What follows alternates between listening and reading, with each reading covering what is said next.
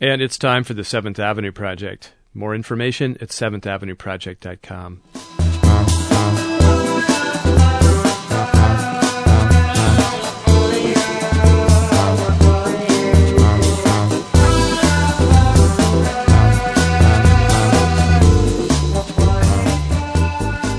Hello and welcome to the show. I'm Robert Polly. Today, an encore presentation, that's the term of art in this business, from 2009. My conversation with the theoretical physicist Leonard Susskind about black holes and their truly mind-scrambling implications for our understanding of physical reality. Just how weird are those implications? We'll consider this. According to one interpretation, if you fell into a black hole, you could wind up as dead as a doornail and alive and kicking at exactly the same time. Wrap your head around that one. And it could even be argued, thanks to black holes, that you and I are not really here at all where we think we are, but somewhere far out in space. Now, the person making these arguments for us today is not himself lost in space. Leonard Susskind is an eminently down-to-earth and practical guy. In fact, he was a plumber for a time. What's more practical than that? Before he became one of the world's leading theoretical physicists and a professor at Stanford University, though I understand he can still handle a plunger pretty well. He's considered one of the fathers of string theory, attempting to unify all the laws of nature, and has contributed to many other areas, including, of course, black hole physics, which was the subject of a long-running battle of ideas between himself and one Stephen Hawking. Leonard Susskind calls this difference of opinion the Black Hole War, which happens to be the title of his latest book. Here's Leonard Susskind. Leonard Susskind, welcome. Thank you. I thought I'd let someone more qualified than myself ask the first question. Okay. What is your beef with Stephen Hawking? It is jealousy, isn't it? It's time to come clean, Dr. Susskind. Well, Stephen, yes, I am very, very jealous of you. Always have been. Your mind is just spectacular. Nonetheless, you and Stephen Hawking had a disagreement starting, 20 or so years ago. Yes, and of course it was a scientific disagreement. It was never a personal disagreement, and it was a disagreement over the principles of physics. It wasn't polemical. It had to do with what you trust, what a physicist should trust, whether the principles laid down by Einstein when he discussed how gravity works, or whether the principles that were laid down again by Einstein and Bohr when they discussed how quantum mechanics works. Which do you believe? Because they seemed to be coming into conflict with each other. In fact, it was Stephen very, very much who brought out that conflict and explained what that conflict was by asking a very, very powerful question. He didn't come to what I think any of us now think is the right answer, but by asking the question, I think he has created the stage for a revolution in physics. What was the question and what was his answer? Well, all right, so to put it briefly, the question was, when information, and of course we would have to define very carefully what information means, but let's just say what you write down in a book or what an ordinary person means by information, when it falls into a black hole, is the information permanently lost to the outside? And Stephen Hawking's answer was? Stephen Hawking's answer was, when anything falls into a black hole, it is gone. Now, that would have been okay. Things getting locked up inside a black hole, you might think, is no worse than being locked up in a safe. You put your documents inside a safe and they're gone for the rest of the world. But then supposing the safe evaporated and disappeared, then what happened to the documents? What happened to the information that went in? That's what happens to a black hole. Given enough time, a black hole will evaporate. That was something that Stephen himself had figured out. And so there we had it. You put things into a black hole, you put information into a black hole, and you wait long enough, the black hole is gone, and according to Stephen, every little remnant of the information that ever fell into the black hole disappears out of our universe, and it's gone. Well, before we get into black holes and how information does or doesn't disappear into them, let's just take an example, maybe a little closer to home. Good. There's a fireplace sitting over here. Right. I've got a copy of your book. Right. Let's assume. Don't you dare. Let's assume it's the only copy, and you've forgotten what you put in it, And I'm just going to light the fire and toss your book in there. Ashes to ashes, your book's gone. Now, I'm going to assert that the information in that book, seeing as you didn't make a backup on your hard drive, Right. you've forgotten what's in there, no one's read it, I'm going to say that information's gone forever. Of course, for practical purposes, you're of course correct. But for fundamental physics questions, information never disappears. Where does it go? It goes into the smoke, it goes into the ashes, and if you had the capacity, or I had the capacity, to study every single molecule of the smoke, every single molecule in the ashes, and reconstruct, using the laws of physics, exactly how they got to be the way they were, or the way they are, you would find out that by running everything backward and reconstructing where things came from, you would reconstruct my book. I could put Humpty Dumpty back together again. You could put Humpty Dumpty back together again. That's a very fundamental principle of physics, that Humpty Dumpty is never so scrambled, he's never such a badly scrambled egg, that running the laws of physics backward could not reconstruct him. Now, one thing surprises me about that. I mean, a couple hundred years ago, it was thought, and it was said by none other than Pierre-Simon Laplace, the great French physicist, that, if he knew the position and the velocity of every object in the universe, Right. that he could predict everything with infinite accuracy into the infinite future. Right. Just like watching billiard balls bump into each other. Right. And, of course, you could run a film of billiard balls bumping into each other backwards and find out where they came from. But didn't quantum mechanics say that things are random? And doesn't that mean you can't predict? Quantum mechanics is random and unpredictable in a very, very special kind of way. Here's an example. An electron goes through a little hole and comes out the other side. You look for the electron later and you find out that it's in a random, unpredictable position. That sounds like something very random happened. All right, but then you would expect, let's take that electron that goes through to the other side and then run it backward. Reverse its motion and run it backward. Where will that electron show up? Well, it's very, very curious. The answer is that if you look at the electron before you start it going backward, you measure the electron, you do some damage to the system, and in so doing, you cannot reconstruct where it came from.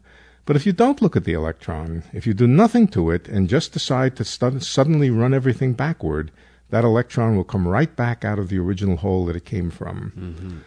So in the context of black holes, what it means is that after the black hole evaporates, if you take all of the products of the evaporation, photons, all the elementary particles that came out of that black hole, and without looking at them, without doing anything to them, you start them going backward, guess what? They will reassemble themselves into exactly not just the black hole, but eventually what made the black hole in the first place. That's the basic idea. It's a very, very fundamental principle of physics, that information is never lost. Everything depends on it. Everything we know about physics, energy conservation, momentum conservation, everything depends on that basic idea that nothing is ever lost. Now, when did physicists start talking about information? I mean, a lot of us maybe think back to our school days and heard that energy is neither created nor destroyed. Right. But the word information might have applied to the contents of the textbook or what the teacher wanted to teach us, but physicists themselves didn't seem to me were talking about information. Well, there was a pretty strong hint of it in the 19th century, in particular with the study of what's called statistical mechanics, gases and so forth. When the concept of entropy, it began to be understood in the late 1800s, particularly by Ludwig Boltzmann, von Boltzmann, that what entropy is, the concept of entropy, what makes heat different than other kinds of energy, that entropy is simply hidden information. I don't think he particularly expressed it that way, but it's in his work. Entropy is information which is there, which you could extract if you simply had the capacity to look at every single molecule, but because there are so many of them, molecules that is, because there are so many of them, they're so tiny, and it's almost impossible to study the details, information gets lost, it gets hidden in the details, And that he understood eventually was what entropy really is. Well, what is information? I mean, again, we think of physics as dealing with physical realities, matter, energy, forces, fields. Well, information sounds to me like something defined by human beings that's very subjective. If I scribble on this piece of paper and it means something to you, it's information. If you don't understand it, it's gobbledygook, it's not information. What's information to a physicist? Yeah, that's what information means to a physicist is simply the distinctions that make one configuration of the world different than the other configuration of the world. So for simplicity, if we want it to be simple and we want it to think like Laplace was thinking, it's exactly what you said, the position and the velocity of every molecule. Really, it is the molecules. But if you wanted to write down that bit of information, no, not that bit of information, but the whole collection of information, you would write down all the numerical values of the position and velocity of every molecule. That would be the maximum amount of information that you could ever know about that system of molecules. Mm-hmm. But then the molecules might evolve for a while. You may get bored. You may decide not to look at them. Your eyes might get cloudy, you fall asleep, whatever happens, and you lose track of a lot of them. Having lost track of them, you might say, well, I don't know nearly as much as I could have known. The difference between what you do know and what you could know is called entropy, and it's missing or hidden information or information that you are too lazy to keep track of. Now, a lot of us have heard that entropy is disorder. That Yes. Things that are highly orderly, like a salt crystal, have very little entropy. Things that are really messy, like my bedroom, have a lot of entropy. Right. How does that square with your definition that entropy is hidden information? Well, in your room, I bet you don't know where your socks are. The more disordered a thing is, the harder it is to follow. The harder it is to keep track of. So let's start with your case of the ice crystal, the perfect ice crystal. The perfect ice crystal is water at 0 degrees, 0 degrees absolute temperature. Mm-hmm. Right? Every single atom is in a very definite position in a crystal lattice.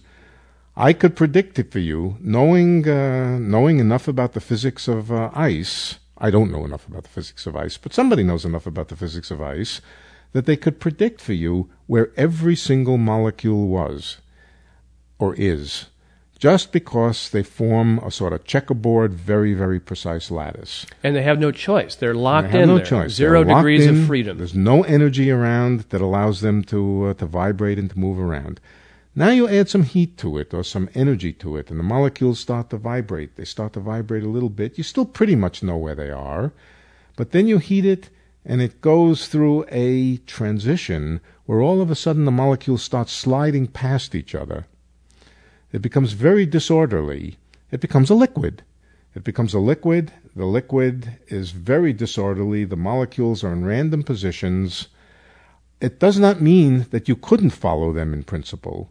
It means that no ordinary macroscopic, large-scale measuring device is capable of keeping track of them. Just too hard.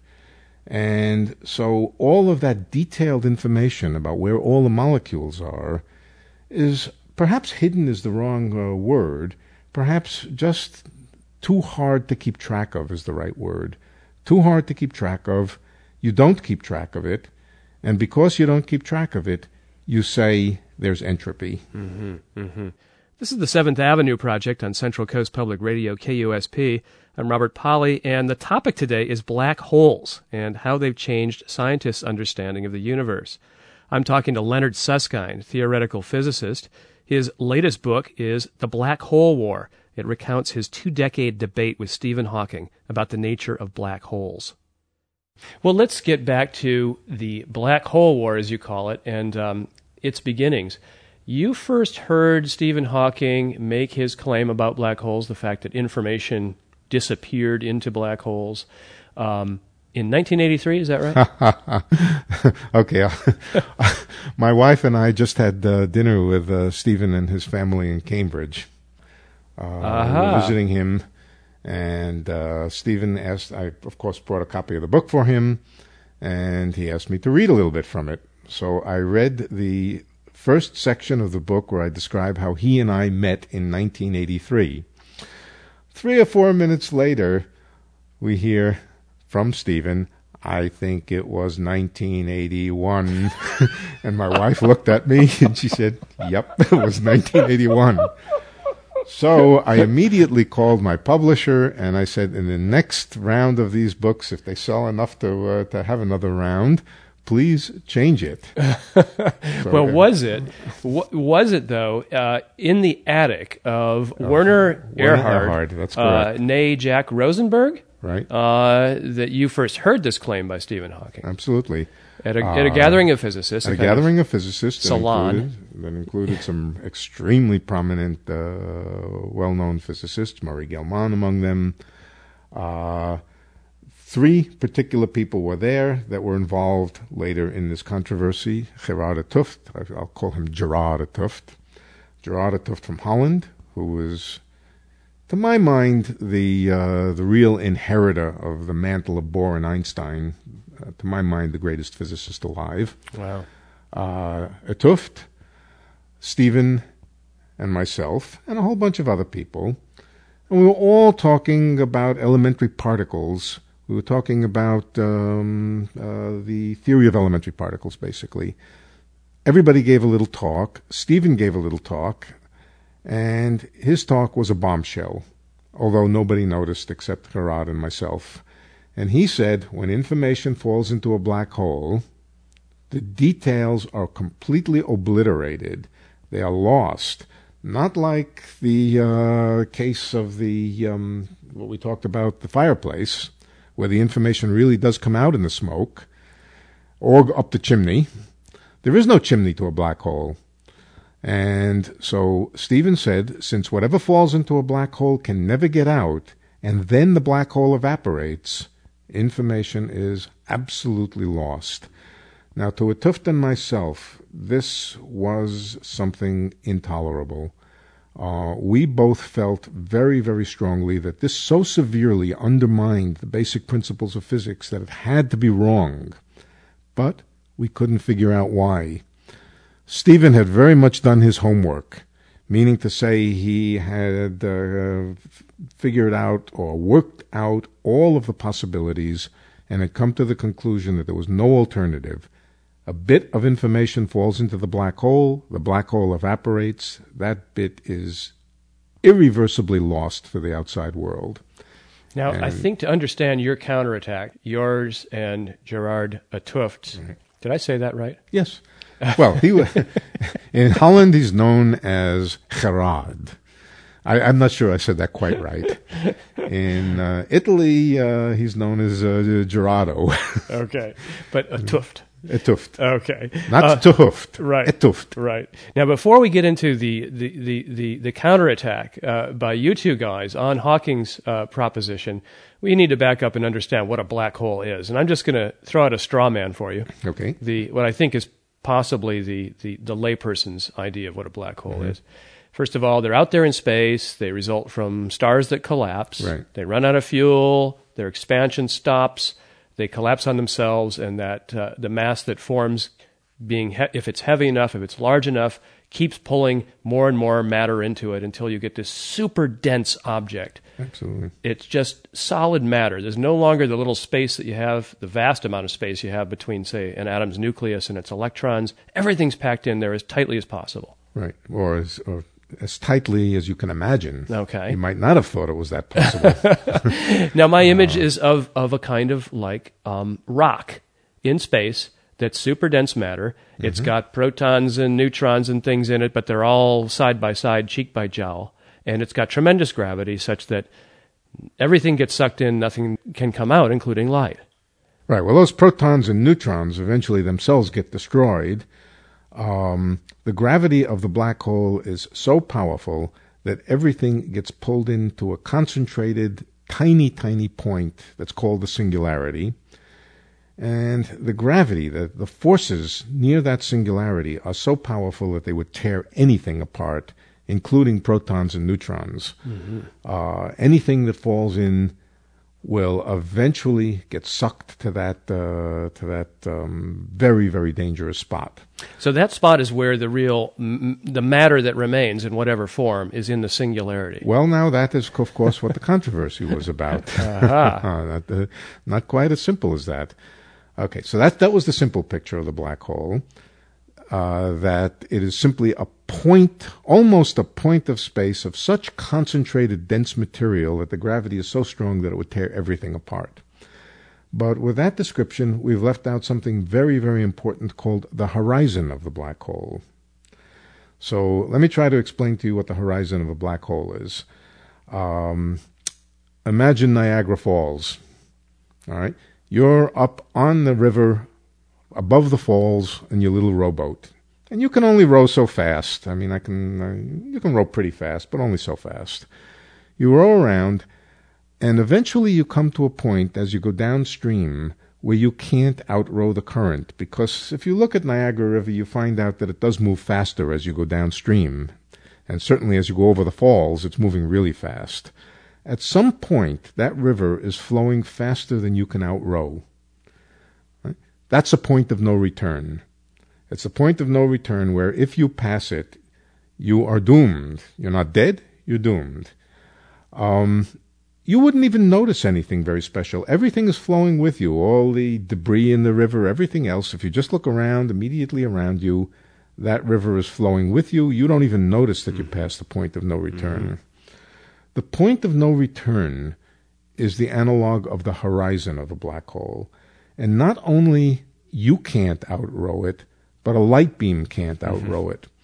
And so even your signals, as you're going downstream toward the center of the black hole, that point comes that you cannot escape. And even your light waves that you try to emit, you try to signal somebody on the outside with light, even that light gets pulled in.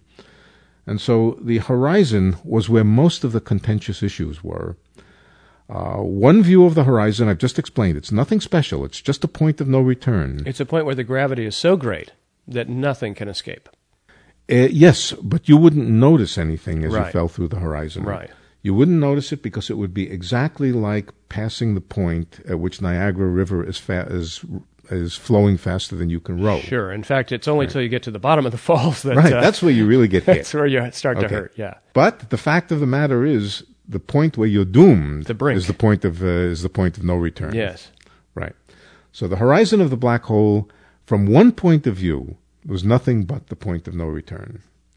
And so somebody flowing past it, somebody falling into the black hole would notice nothing special there. Mm-hmm. Okay. On the other hand, there was another picture of the black hole that came later, and it had to do with quantum mechanics. It was Jacob Bekenstein who first realized it. What Bekenstein said is all the matter that falls onto the black hole forms a sort of coating around it, the coating at the horizon. It was known that if you stand outside the horizon and you watch material falling toward the horizon, because everything slows down because of the strange properties of time near the black hole, you will never get to see anything fall through past the black hole horizon. You'll simply see it slow down, slow down, slow down, even though somebody else falling in will pass the black hole horizon. Mm-hmm. So what Bekenstein said is that the horizon of the black hole is made up of all of the bits of information that ever fell into the black hole. That's what quantum mechanics said. Very strange. One picture of the black hole, the horizon is nothing but a point of no return, and everything gets swept down into the singularity. The other picture, Bekenstein's picture, was the black hole horizon was where all of the stuff was stored. Now you're going to have to explain that. If there's this thing at the center called a singularity with this massive and irresistible gravitational field, how is it that matter ends up way out at the horizon, this shell that surrounds the singularity? Think about this. For somebody outside the horizon, they can never see anything fall past the horizon. Why not? Because once it falls past the horizon, the light can't get out for you to see it.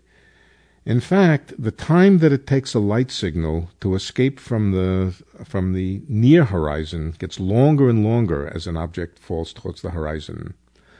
So you watching an object fall towards the horizon, it will seem to you that it takes forever for it to get there because the light gets so slowed down in trying to escape from the black hole. So it never really even gets quite to the horizon. It never, from your point of view, from your perspective outside the black hole, watching it, it never gets to the horizon. All right? So now we had a conflict. One end of the conflict said all of the material, all of the matter, all of the information sort of gets stuck as it gets closer and closer to the horizon. Oh, did you say it gets stuck, or did you say I just can't see it falling? Well, if you can't see it, and then from your point of view, you're a physicist, you do experiments, you measure things, you can never see anything behind the horizon in principle.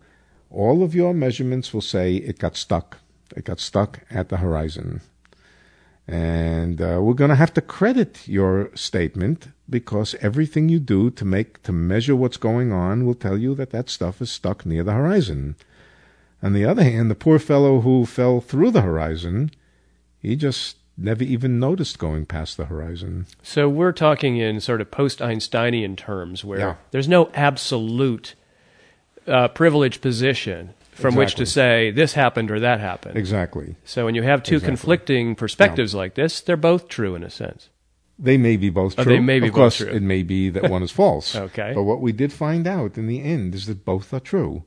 There was an element of this already in ordinary special relativity. Two flash bulbs go off, not at the same location, one far from the other. According to Newton and according to all physics which came before Einstein, there was an objective question: which flashbulb went off first? Either flashbulb A went off first, or flashbulb B went off first, or they went off simultaneously. No other possibilities. And what Einstein said is, no, that's not right. It depends on the state of motion of the observer. If the observer is moving in this way or that way, it may be that one goes off before the other, or vice versa.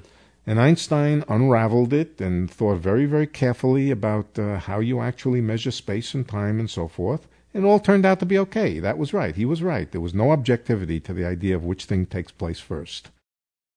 You are listening to the Seventh Avenue Project on KUSP Radio.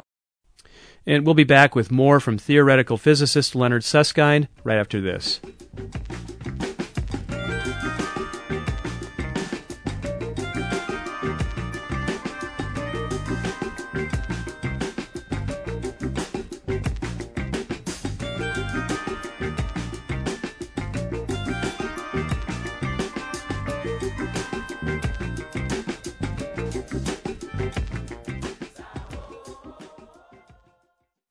Now back to our interview with the theoretical physicist Leonard Susskind, originally broadcast in 2009. Leonard Susskind is the author of The Black Hole War, My Battle with Stephen Hawking to Make the World Safe for Quantum Mechanics. So Bekenstein, you said, Jacob Bekenstein, established that, as odd as it sounds to say, this horizon that surrounds the singularity at the center of a black hole, we can say that's where the matter has sort of accumulated. And that is, of course, not exactly what Bekenstein said. Okay. What Bekenstein said was the capacity of the black hole to hold information. The number of bits of information that it could store was proportional to the area of the horizon. Not the internal volume. Not to the volume of the black hole where you'd think all that information is sitting. Right. So if the horizon has all the information, it has all the stuff. Right. What's inside the horizon? What's down there below the horizon? From the point of view of somebody outside the black hole, there is nothing. Everything that ever fell into the black hole, you should properly say, fell onto the horizon, where it was stored in the form of hot bits of information, which ultimately get radiated back out. That would be the picture from outside the black hole. Yeah. The picture for somebody falling into the black hole apparently is that there's nothing at the horizon. You just fall cleanly through and nothing happens to you until you get to the singularity. So this is one of these observer-dependent issues. Two seemingly contradictory things Yes. are in fact both true, although it depends on the circumstances whether one seems to be the case or the other seems to be the case. It depends on who's asking the question. Who's asking the question? Is the person falling into the black hole asking the question, or is the person on the outside asking the question? Now, we would get into a conflict if the person inside falling into the black hole could communicate to the outside. Then the outsider would have two conflicting pieces of information. On the one hand, he would have come to the conclusion that our poor observer... Incidentally, the person who falls into the black hole is always called Alice. The person who stays outside is always called Bob. In all physicist examples. Right. I thought you were going from Lewis Carroll with your Alice, but Bob wasn't in Alice in Wonderland, No, was he? no, I don't know where the Alice yes. and Bob originally came from.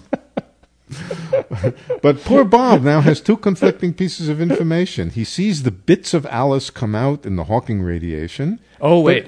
Now you've just hit on my next question, which is, now, I'm hoping that listeners have stayed with us thus far and understand what we said about Bekenstein's findings, that the information in a black hole is in fact on the surface, that it is proportional to the area of the horizon, and so on. In a way, from the outside, all of the substance of the black hole is on this horizon and not inside of it. This thin coating on the outside. Right.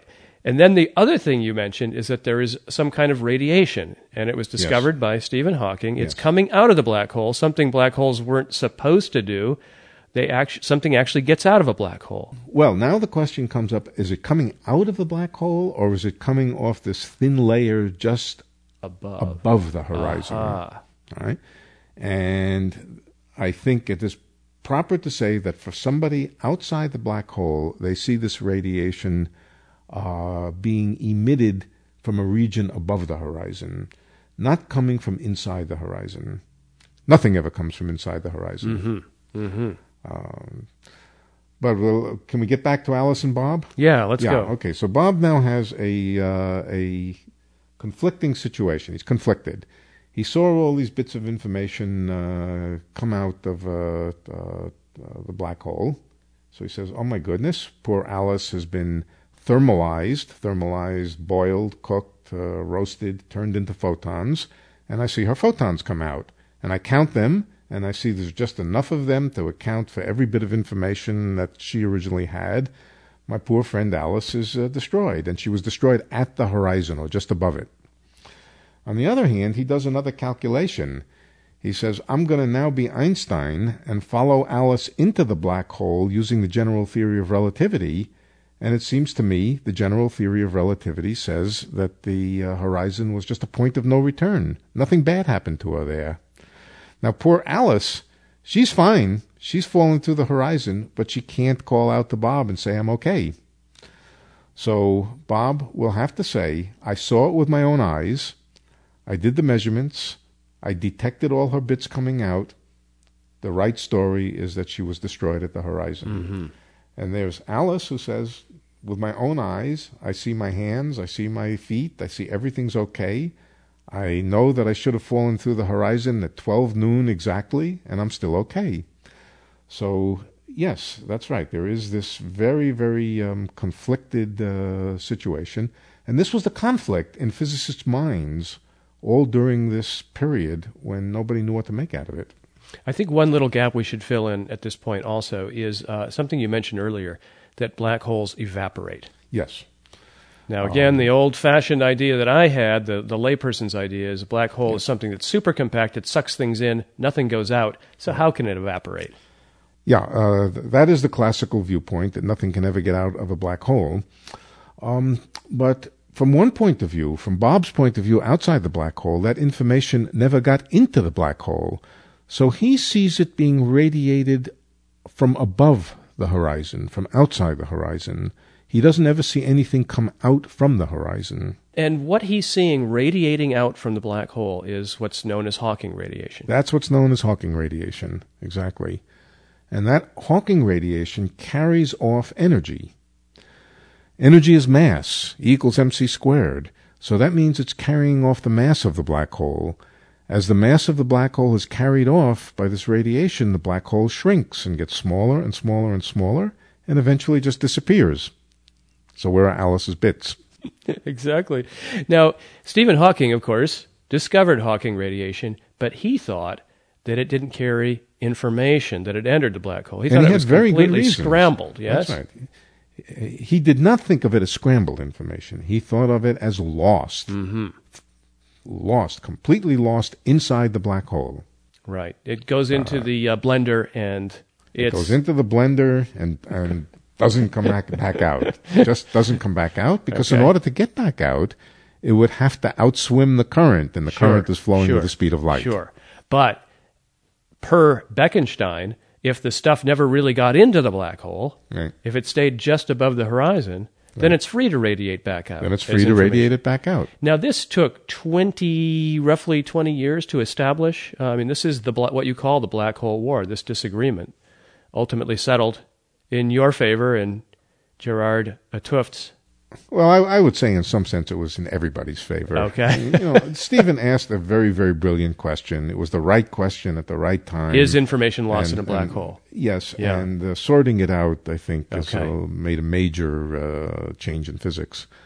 But yes, that's right. For 20 years, there was this conflict, which really was due to a false idea that a bit of information has to be someplace. It has to be at a definite place. Well, it's not at a definite place. Bob sees it one place, Alice sees it at another place. The idea that information is uniquely located in a definite place in space and time has gone the same way as simultaneity, that it was a wrong idea, that one event must occur before the other event or vice versa. And ultimately Einstein said, no, that's not right. There's an observer dependence about which thing happens first. Same thing here. There's an observer dependence about where a bit of information is located. Aha. And I'm thinking back to your earlier explanation of information as residing in, for instance, the velocities and positions of atoms out there. You could call that information. You could call it. But that has a place and a time, doesn't it? A definite place and time? It depends on how carefully you look.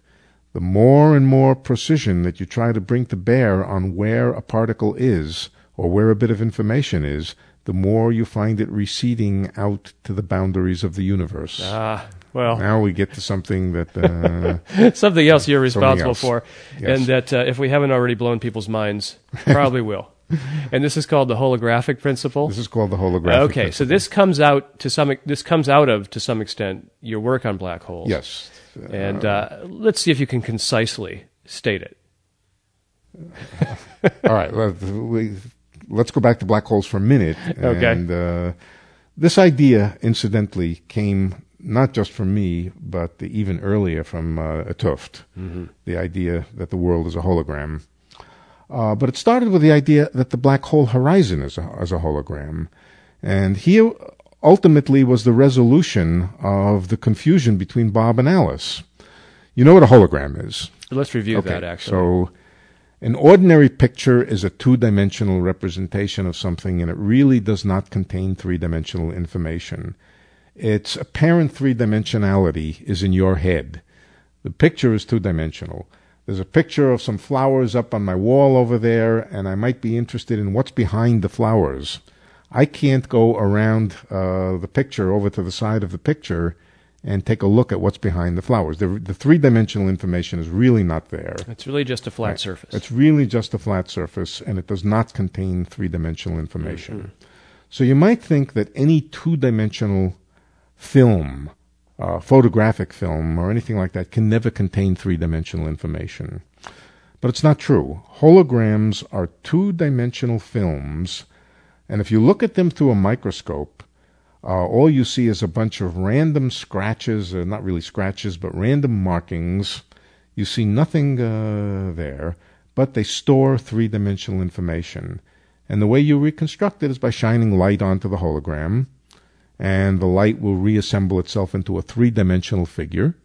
And in fact, you can go around to the back or look at it from the side or look at it from any direction, and you can make a hologram which really does contain the three-dimensional figure, so to speak. We should say quickly how you make a hologram. You bounce a light off of an object, and you combine that light with light from what's called a reference beam. Yeah. And it creates what's called an interference pattern, That's where correct. the two types of light come together and their waves either interfere with or add to each other. Yeah.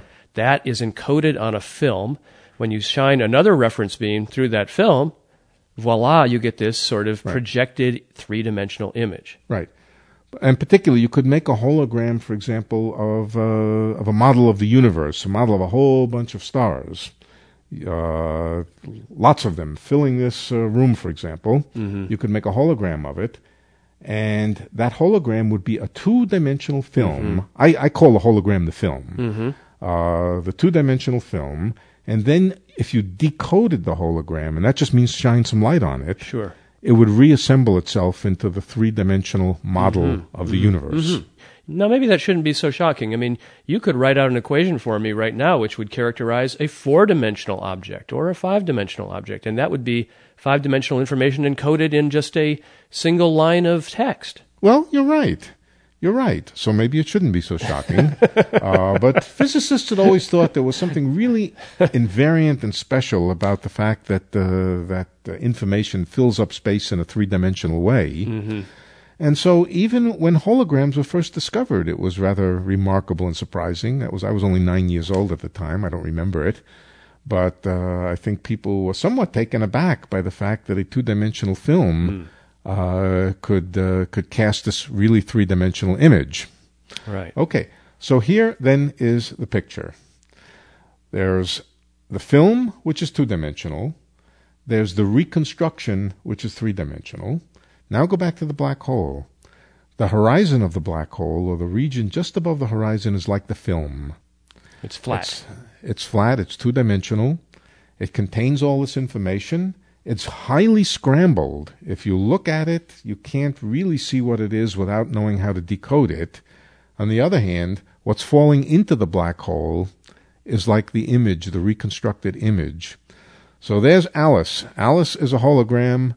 Alice is the image. Which is Alice?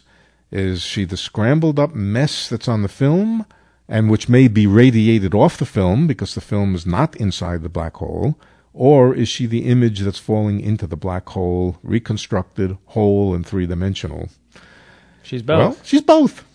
Both are equivalent. They're two different representations of the same thing. Mm-hmm. And this picture of information being holographic, being simultaneously three-dimensional and two-dimensional, is now a main theme of physics. It's not just in the context of black holes anymore. It came from black hole physics, but we now think the whole world is, in a sense, a hologram. Why do you think that? Well, I mean, I understand how you could make that claim with regard to black holes, but yes, the rest of the universe? Yes. All right. There are two ways to think about it. The first is, take all of the information in this room. Do we know that it's not in a black hole? No, we don't know that we're not in a black hole. This is the first fact. Perhaps there is a shell of material which is falling toward us that we can't see because it's moving with the speed of light toward us. Now, nobody really thinks this, but it's conceivable that there's a shell of material out there surrounding us that's moving toward us with the speed of light, and so we can't see it because light can't get to us from it. In that case, we are already inside a black hole formed by that shell of material. If we are already inside a black hole, then our image must be contained on a horizon which is way out there, far out, somewhere else. So that's one viewpoint, that we could be in a black hole. But there's a more mathematical viewpoint, and the more mathematical viewpoint was something which was derived partly from string theory, partly from thinking about black holes, which does say that there's a sense in which all information is stored on a two-dimensional film at a great distance. So this is something I am capable of explaining, but it takes a book to do it. Well, let's take what I think must sound kooky to a lot of people. Yeah. And at least say, what advantage does that get you? If both the projection from this hologram and the holographic film are both real in a sense. We are the projection, the film may be out there and at the boundaries of the universe. What advantage is there in describing the universe this way? Let's forget advantage. Let's talk about importance of it. Okay. Is this important for anything? Yeah. On the one hand, it satisfied people's curiosity about how physics fits together properly. But it also may have some importance in several different ways. First of all, the combination of gravity and quantum mechanics, which was completely confused, and Stephen put his finger on what the confusion was, is probably important to our understanding of elementary particles. Elementary particles at the smallest possible distances are probably held together by something analogous or similar to gravitational forces. Mm-hmm. The world of elementary particles is ruled by quantum mechanics, but if particles are held together by gravity, that means that gravity and quantum mechanics have to be put together into a coherent intellectual framework. Stephen was pointing out that there was an apparent contradiction between them. Gravity and quantum mechanics did not appear to be able to coexist properly. His paradox, another way of saying it, was that gravity and quantum mechanics were in conflict with each other. So from the point of view of ultimately understanding elementary particles, we have to be able to understand how they fit together. Quantum gravity. Quantum gravity. So I think we've gotten that straighter than we had it before. And the other place where quantum mechanics and gravity come together is in cosmology. Cosmology, of course, is about the very, very big. But long in the past, the very big may have been a lot smaller. The Big Bang. The Big Bang. And most physicists believe that the Big Bang was a highly quantum mechanical event. So on the one hand, the ruling force of the universe is gravity. On the other hand, the creation of the universe was probably highly quantum mechanical. We're not going to get that right if we have misconceptions and wrong ideas about the way gravity and quantum mechanics fits together. So a lot of my work now is trying to understand what the implications of these ideas are for cosmology, for the origin of the universe, for the properties of the universe. There's a small number of people thinking about that. But the idea of the holographic principle has also had another life. The other life is in its applications.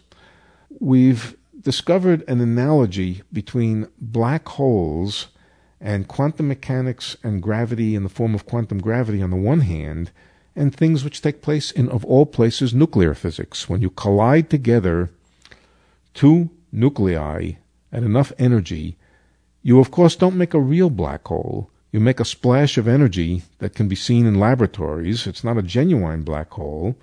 But just like there's an analog between the solar system and atoms, there's an analog between black holes and what comes out of these collisions. Mm-hmm. That's being used. And the application very, very heavily uses this holographic idea. That the world is a kind of hologram, and that it can be analyzed as either, and now we're talking about the world of nuclear physics.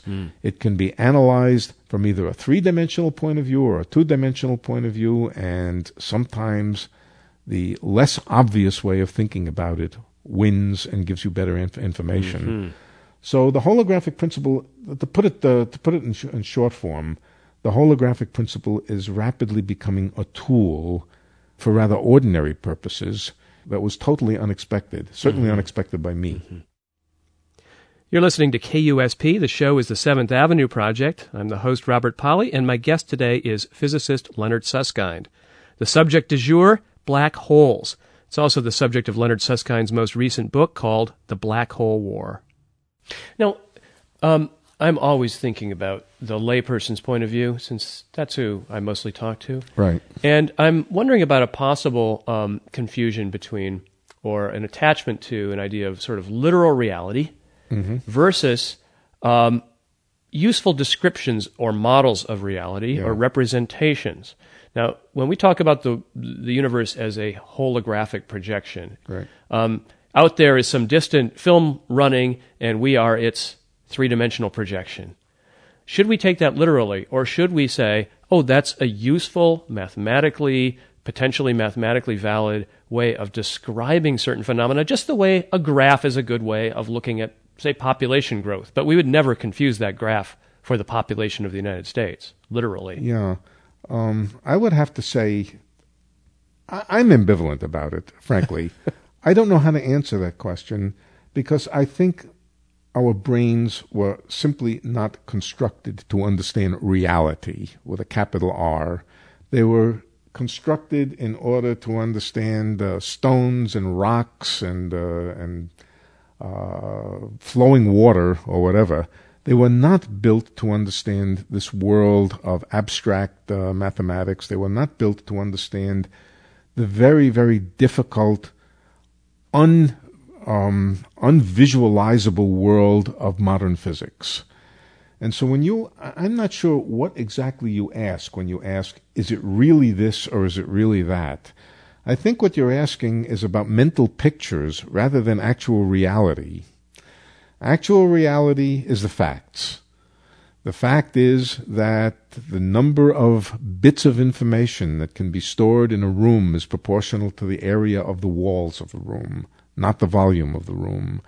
The fact is that our best mathematical descriptions of what takes place in a world with both gravity and quantum mechanics is in terms of what's going on the walls, meaning the film, meaning the hologram.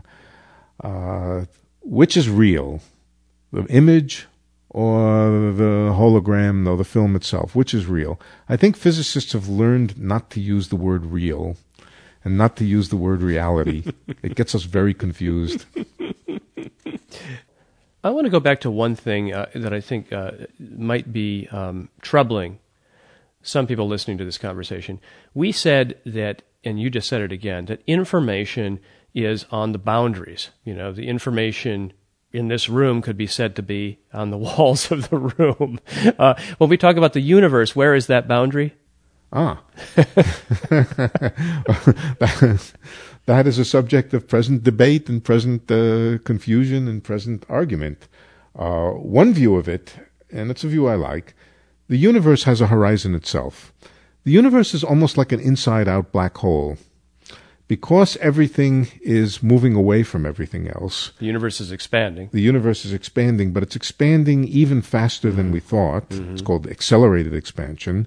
If you go out far enough, everything is moving away from us faster than the speed of light.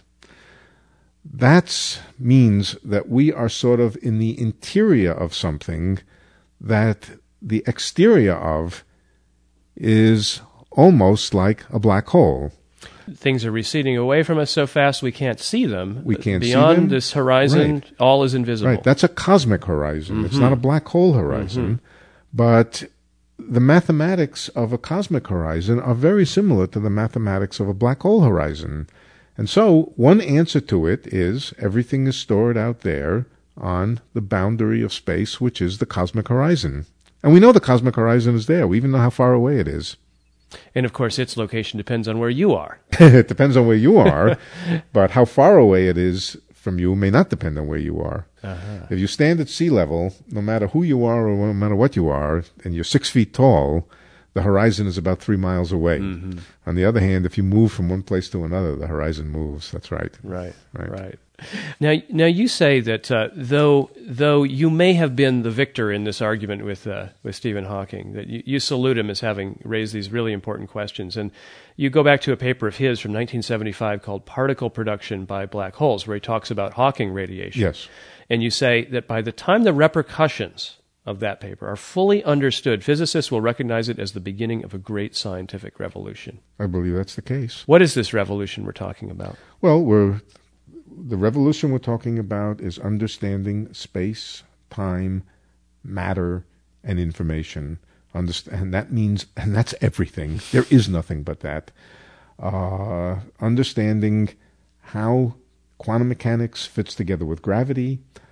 Ultimately, I believe that will be important in understanding the origin of the universe, elementary particles, So I can't think of anything that it doesn't bear on. You know, it's really interesting because you sometimes read that there was a bit of concern in fundamental physics that maybe some of the greatest discoveries have been made and things have stagnated since the standard model of particle physics was really, really confirmed 30 or so years ago, and that things have sort of not developed since then. And you're saying a whole new revolution was instigated about 30 years ago by Hawking and others.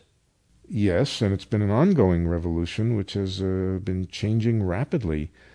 No, the problem is the enormous difficulty of getting direct experimental confirmation of these things. It's very, very hard. We're getting information from cosmology.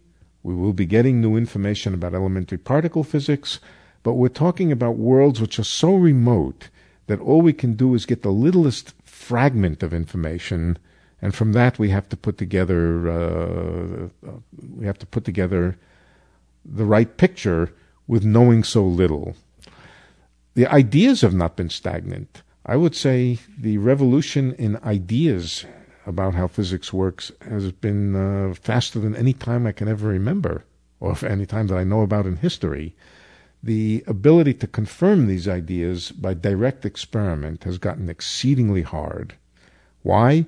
You have to build monster big machines to create accelerators to see elementary particles, and you have to create monster big telescopes to see the heavens, and it just gets harder and harder and harder. Mm-hmm. Nevertheless, I'm quite optimistic. Lastly, you say of yourself that at the outset of this this contest of ideas with Stephen Hawking, which was quite some time ago and nobody could have known the outcome, but you said you had no doubt that you would eventually prevail. Certainly by 1993, 1994, I was absolutely certain, yes. Before that, I was pretty certain. In 1981, when I first heard it, I was extremely puzzled. I really felt Stephen could not possibly be right, but on the other hand, how could he possibly be wrong? I was just completely confused. What would have gone by the wayside if Hawking had been right? Our understanding of energy. Our understanding of energy flows through the understanding of information. If information is not conserved, there is no reason for energy to be conserved. All of our understanding of the laws of physics, every law of physics that we know and understand, fundamental law, is a law about how information is transmuted from one form to another, but never lost. So I would say the entire 300-year history of physics would at best be very confused. Thus the subtitle of your book, My Battle with Stephen Hawking to Make the World Safe for Quantum Mechanics. Right. Well, thanks for making the world a safer place. You're welcome. I'm Robert Polly. This has been the Seventh Avenue Project. More information and audio of past shows can be yours at seventheavenueproject.com. And before I go, I'd like to clear up something I said back at the beginning when introducing the show. Here's what I said. According to one interpretation, if you fell into a black hole, you could wind up as dead as a doornail and alive and kicking at exactly the same time. Now that part about exactly the same time, not quite right. Because as Einstein showed us, there is no master clock that the whole universe runs on. Time changes depending on the frame of reference, and in the alive-dead paradox that I was talking about, where the person falling into the black hole is alive and well inside the hole, but dead to those outside, well, those are two very different frames of reference. So it doesn't really make sense to talk about synchronicity. In fact, ordinary sense doesn't apply at all in this case, but sometimes when common sense falters, poetry steps up. And the situation reminds me of those immortal lines from the great John Shade. He wrote, I was the shadow of the waxwing slain by the false azure in the window pane. I was the smudge of ashen fluff, and I lived on, flew on, in the reflected sky.